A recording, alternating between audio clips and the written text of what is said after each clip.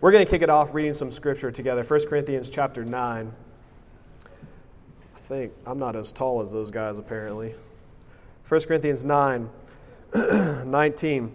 Though I am free and belong to no one, I have made myself a slave to everyone to win as many as possible.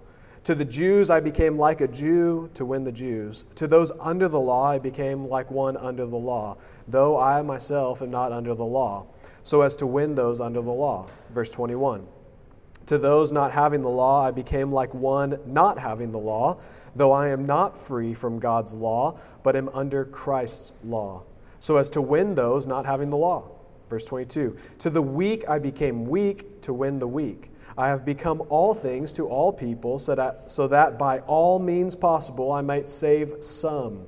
I do all of this for the sake of the gospel, that I may share in its blessings. Now that's kind of a tongue twister, so let me summarize it for you. Paul did whatever it took for the gospel. And so this past Sunday, Easter Sunday, the whole theme, we released a song, Whatever It Takes. That's going to be one of the driving forces for our church, is that we are a church that does whatever it takes for the gospel, whatever it takes to reach our community, whatever it takes to reach our neighbors, whatever it takes to reach people for Jesus Christ. That is how we, as Cottonwood Creek, want to be known as a church. And I am sure that you would probably echo the same prayers for your personal life, that you want to be known as a man who is willing to do whatever it takes for the gospel of Jesus Christ. Now, I want to tell you a story. When I think of that phrase, doing whatever it takes for the gospel, there is one man that has influenced my life that I immediately think of when I hear of someone who does whatever it takes for the gospel. This guy's name is Dave Vogtberg.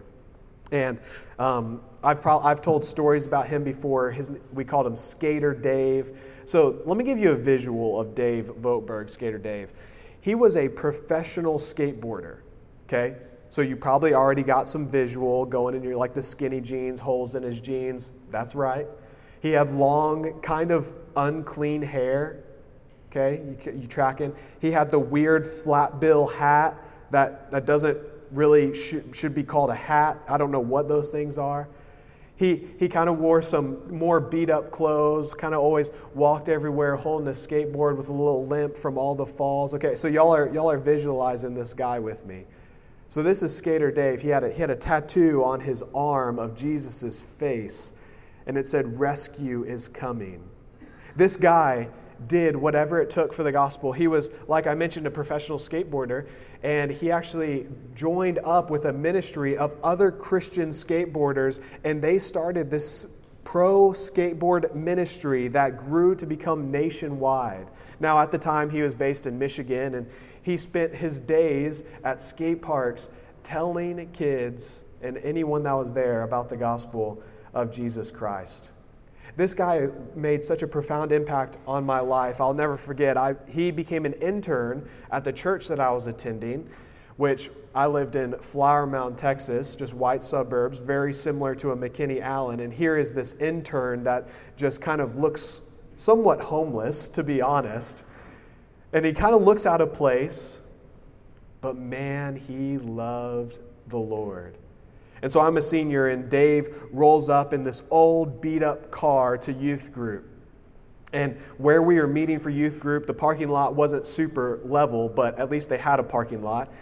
And that was a shot at Scott, but he's not here. He had this old beat-up car, and it wasn't very level. And so as he would drive through the parking lot, the backside of his car kept bottoming out, and just sparks would fly. And he parked, and we're just watching him struggle through the parking lot. We're like, "Dave, what is in your trunk? Why does your car keep bottoming out in this parking lot?" And he's like, "Come see." And all of us were kind of like hesitant because, we're still trying to get to know this guy. He looks a little sketchy. We know he loves the Lord, but we're not sure what's in this trunk. So he brings us over. His trunk was filled with ESV paperback Bibles. He goes, "I buy all these Bibles because whenever I share the gospel, I need something to be able to hand out to people." Another time, Dave, so this is when I was a freshman in college, he says, "Hey, Chase, you want to go hang out in Dallas tonight?" Yeah, that sounds fun. I'm a freshman in college. I get to go hang out with a church intern. Like, surely we won't get in that much trouble. So he says, all right, meet me at the church and I'll drive in his janky car. I'm like, you sure you don't want me to drive, Dave? He's like, no, I got it. I'm like, okay. So he picks me up. We get in the car. Dave, what are we going to do tonight? He goes, well, we're going to go evangelize to the homeless. I'm like, we're going to evangelize? And immediately I begin to panic. I'm a new believer. I became a believer at 17 years old.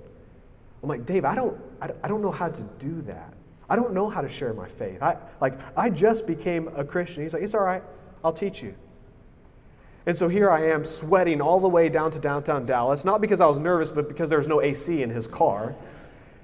We get to downtown Dallas. We pull up to a McDonald's parking lot. He goes, how much money you got? I'm like, what do you mean how much money do I got? I already ate. I'm just nervous. Like, I don't need to eat McDonald's. I'll just throw it up everywhere. He goes, no, it's not for us. He goes, I want to go buy hamburgers, and then we're going to walk the streets of downtown Dallas and pass out burgers and use that to start conversations and share the gospel. So we collectively come up with $20, $30 and buy 50 hamburgers, whatever it worked out to be, from McDonald's.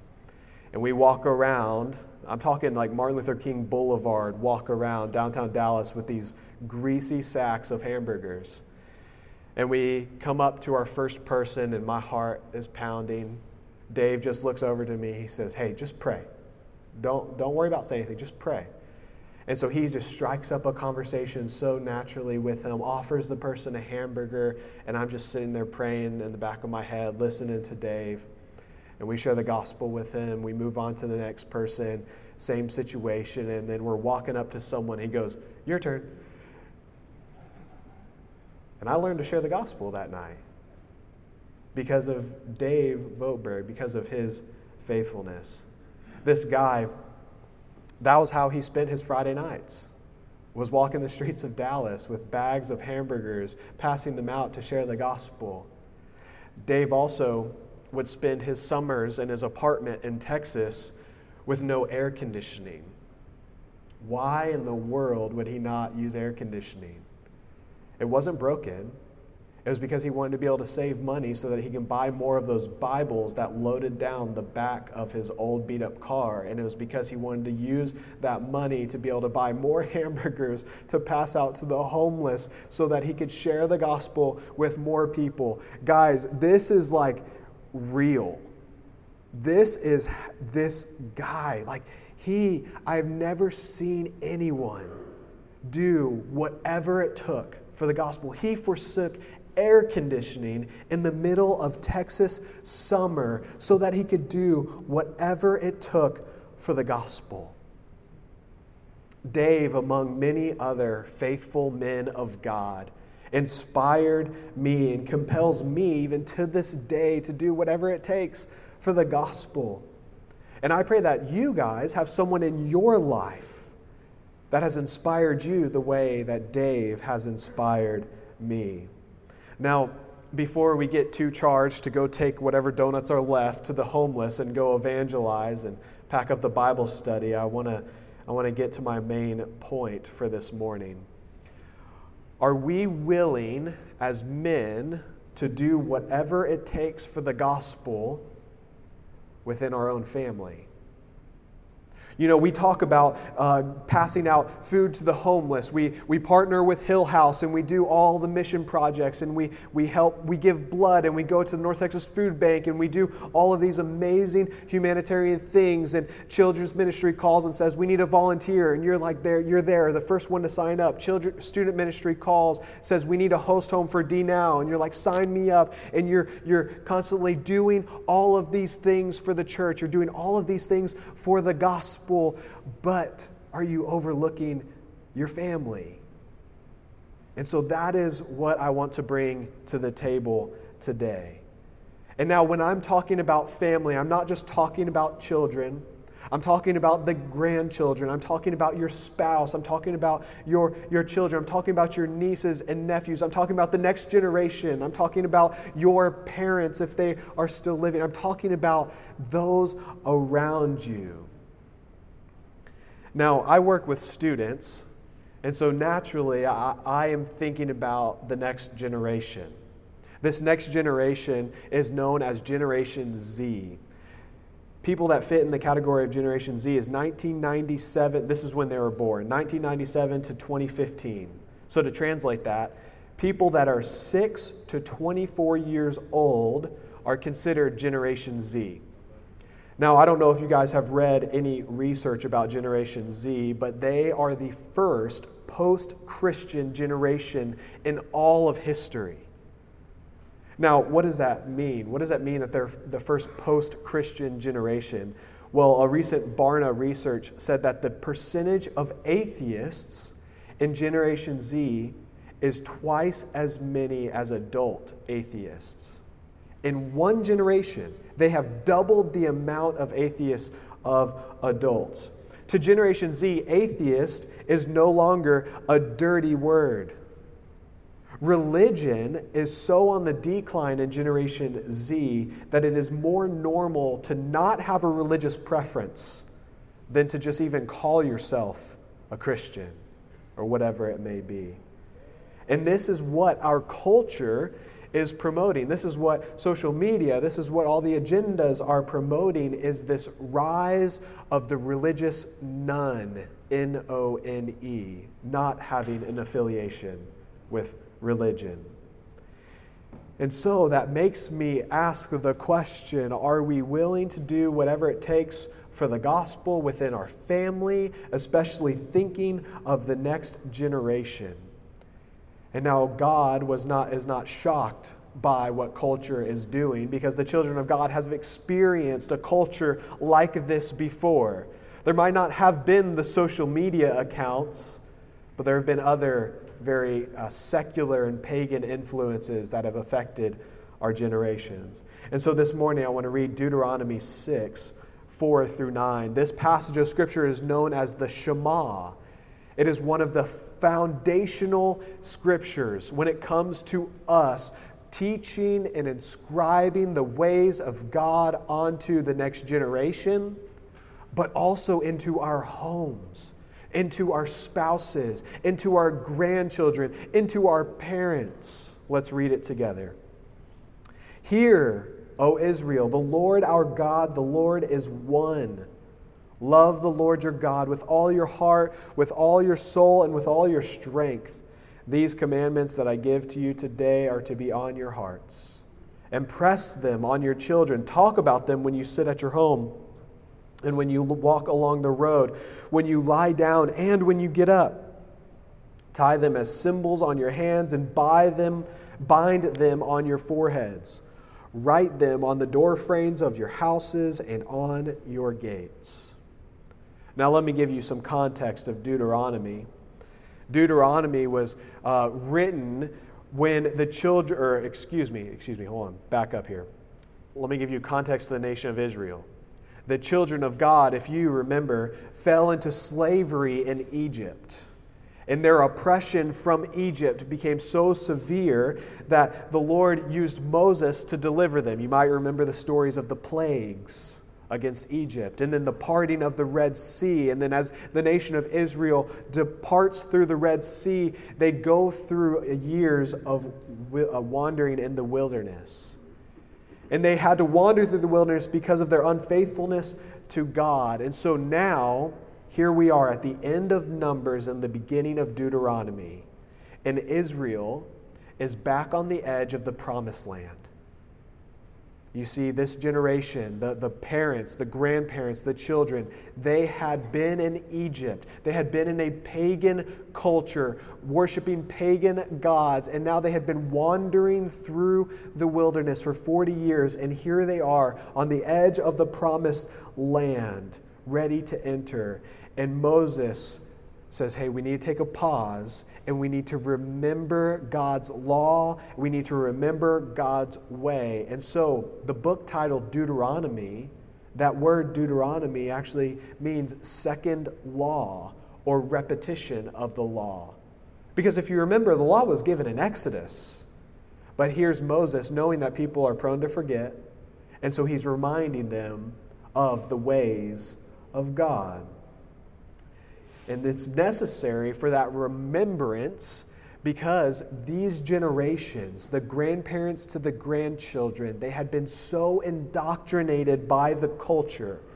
They had been so indoctrinated by Egypt that they needed to learn how to forget Egyptian way and set their minds on God's way, especially before they're about to enter into the promised land.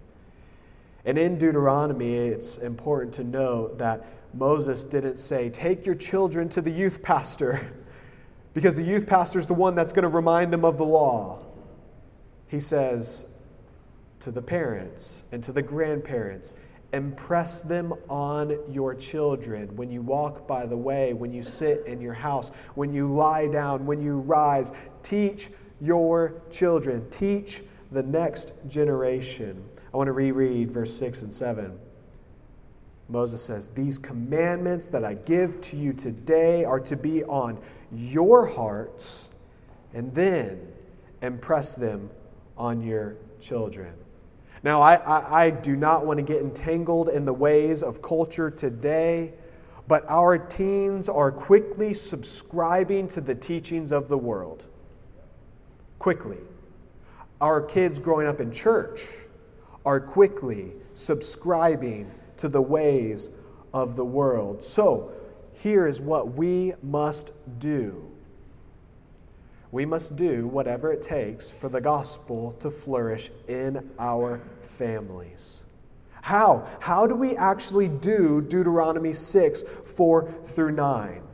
Now let me tell you this. It is not just an appointment on your calendar. It's not you sitting down with your spouse and saying, hey, on Sunday night at 6 o'clock, I expect you to play a hymn on the piano, and then I'm going to preach to you a 5-point sermon. That's great if you do that, but that's not the only way to disciple your family. It's not with your kids forcing them, saying, hey, you have to go to church Sunday morning. Because that's the only time that you're going to hear God's word taught. That's not it. Moses laid out an entirely different strategy. It wasn't so much put an appointment on the calendar. It was more so as you're picking kids up from school and Ubering them to their soccer practice. It was more like when you sit down with your spouse and open up the mail and see an unexpected bill come through that you just don't know how you're going to pay. So thinking about our kids, my oldest is 4.5. So if you know anything about 4.5-year-olds, things they say can be kind of shocking at times.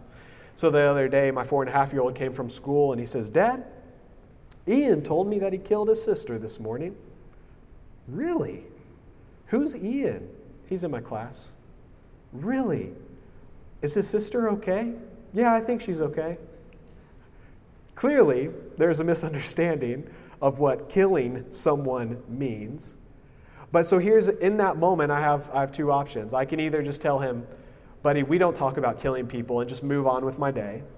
Or in that moment, I can teach him that we shall not murder people. The 6th commandment. And in that moment, I got to teach him about what it means to be an image bearer of God. And that's why we don't murder people. And so we got to talk about how everyone has value that has been given by God, that it's not just our skin color that gives us value. It's just not the way we look. It's not how much money we have, but it is the fact that God has made us in the image of God. And so that is a Deuteronomy 6 moment. Think about with your teens. You let them have a social media account and you follow them to make sure you know what they're posting and stuff like that. And you notice that your teen posted something in support of the LGBTQ plus XYZ ABC movement. And so in that moment, you can barge into the room and yell at them to delete that post and that they should never do that again and then get on with your day. Or you can see that as a Deuteronomy 6 moment and teach them God's design for sexuality and why that is wrong and actually sinful according to God's word. Do you see the difference between capitalizing on these Deuteronomy 6 moments as we go, not just an appointment on the calendar, but as we go?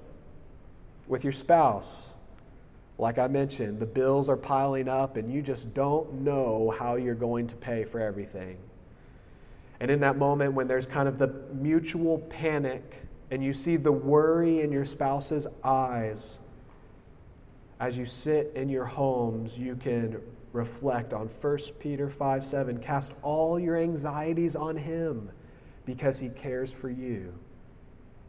And you can wash your spouse with the word of God in that very moment. Some of you are grandparents. When I think of faithful grandparents in the Bible, I think of Timothy's grandmother. In 2 Timothy 1:5, it says, I am reminded of your sincere faith, a faith that dwelt first in your grandmother Lois and in your mother Eunice, and now I am sure dwells in you as well. Grandparents, your primary role is not just to buy treats and trinkets and toys for your grandchildren. Pastor, you're very fond of your grandchildren. What'd you say? It's the pastor, you're very fond of your grandchildren, not your children. Yes, that's right. What legacy are you passing down to your grandchildren? Is it just the trinkets and the toys? Or are you investing into the next generation with your faith? Are you doing whatever it takes for the gospel within your own family? Lastly, what I want to say, like Moses mentioned, that it needs to be in your heart. These commandments I give to you today need to be on your heart, and then impress them on your children. What kind of faith are you modeling to your family? Are you practicing the spiritual habits of Scripture and prayer and meditation and fasting and attending church? And are you in community with groups? Are you modeling these things? Because it starts in your heart before it can be translated to the hearts of your spouse and your grandchildren and your children and your moms and your dads and your aunts and your uncles and your cousins and your relatives. It has to start in your own heart. The words from Moses in Deuteronomy 6 are as important today as they were to the children of God before they were about to walk into the promised land.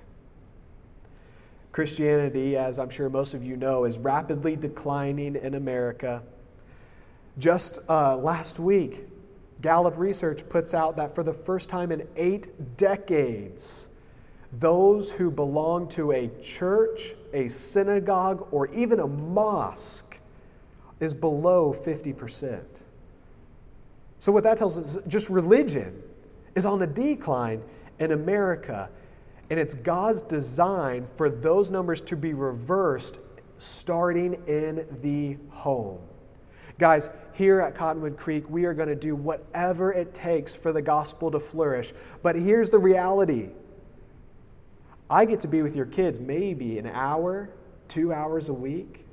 John Mark gets to be with you for what? 2 hours a week? There's about 84 hours in a week that we are awake and doing things. 2 hours versus the 82 hours. The pastor does not have a loud enough voice to be able to influence all 84 hours of your week. It starts with us. It starts with you. You need to fill those 82 hours with a fear and a reverence and a pursuit of God. Our children, specifically Generation Z, our 6 to 24-year-olds, are post-Christian, and they are growing up in Egypt. They're growing up with these pagan gods. They're growing up with pagan culture and false beliefs and fake news. And so we must be reminded of God's law ourselves, and then impress them on our children and talk about them as we sit, as we walk, as we lie down, when we get up. We need to be doing whatever it takes for the gospel in our homes. Now, over the next several, I think 7 weeks, we're carrying the theme of whatever it takes. And guys, we are going to challenge you. Do whatever it takes for the gospel in your workplace. Do whatever it takes for the gospel in your community. Do whatever it takes for the gospel here at the church by serving and getting involved and signing up for VBS and DNow and on Sunday mornings with children. And we are going to be pressing you to be faithful servants for the kingdom of God. But what I wanted to do this morning is I want to remind you that it needs to start in your homes and then overflow out of your homes. Do not overlook your spouse. Do not overlook your children. Do not overlook your grandchildren, because this is God's design for discipleship. This morning I was praying for you guys, and this was my prayer. I pray that you all would become a Dave Vogtberg to someone else. Let's pray. God, we love you so much. We thank you, God, that we have your truth. We thank you that we have your word. We thank you, Lord, for your many blessings to us, for our salvation, for the gift of your Son, Jesus. But Lord, I pray that this morning that we would be reminded of your law, of your ways, of your truth. I pray that we would be inspired to do whatever it takes for your gospel. But Lord, I pray that we would never overlook our own homes. And Lord, if we have, forgive us. May we start today investing into our wives, our children, our grandchildren, our aunts, uncles, cousins. Lord, help us to do whatever it takes for the gospel, and may it overflow from our homes into the community, and may all these men listening be as influential to someone else as Dave Vogtberg was to me. We love you, God. It's in your Son's name, by the Spirit, we pray. Amen. Amen.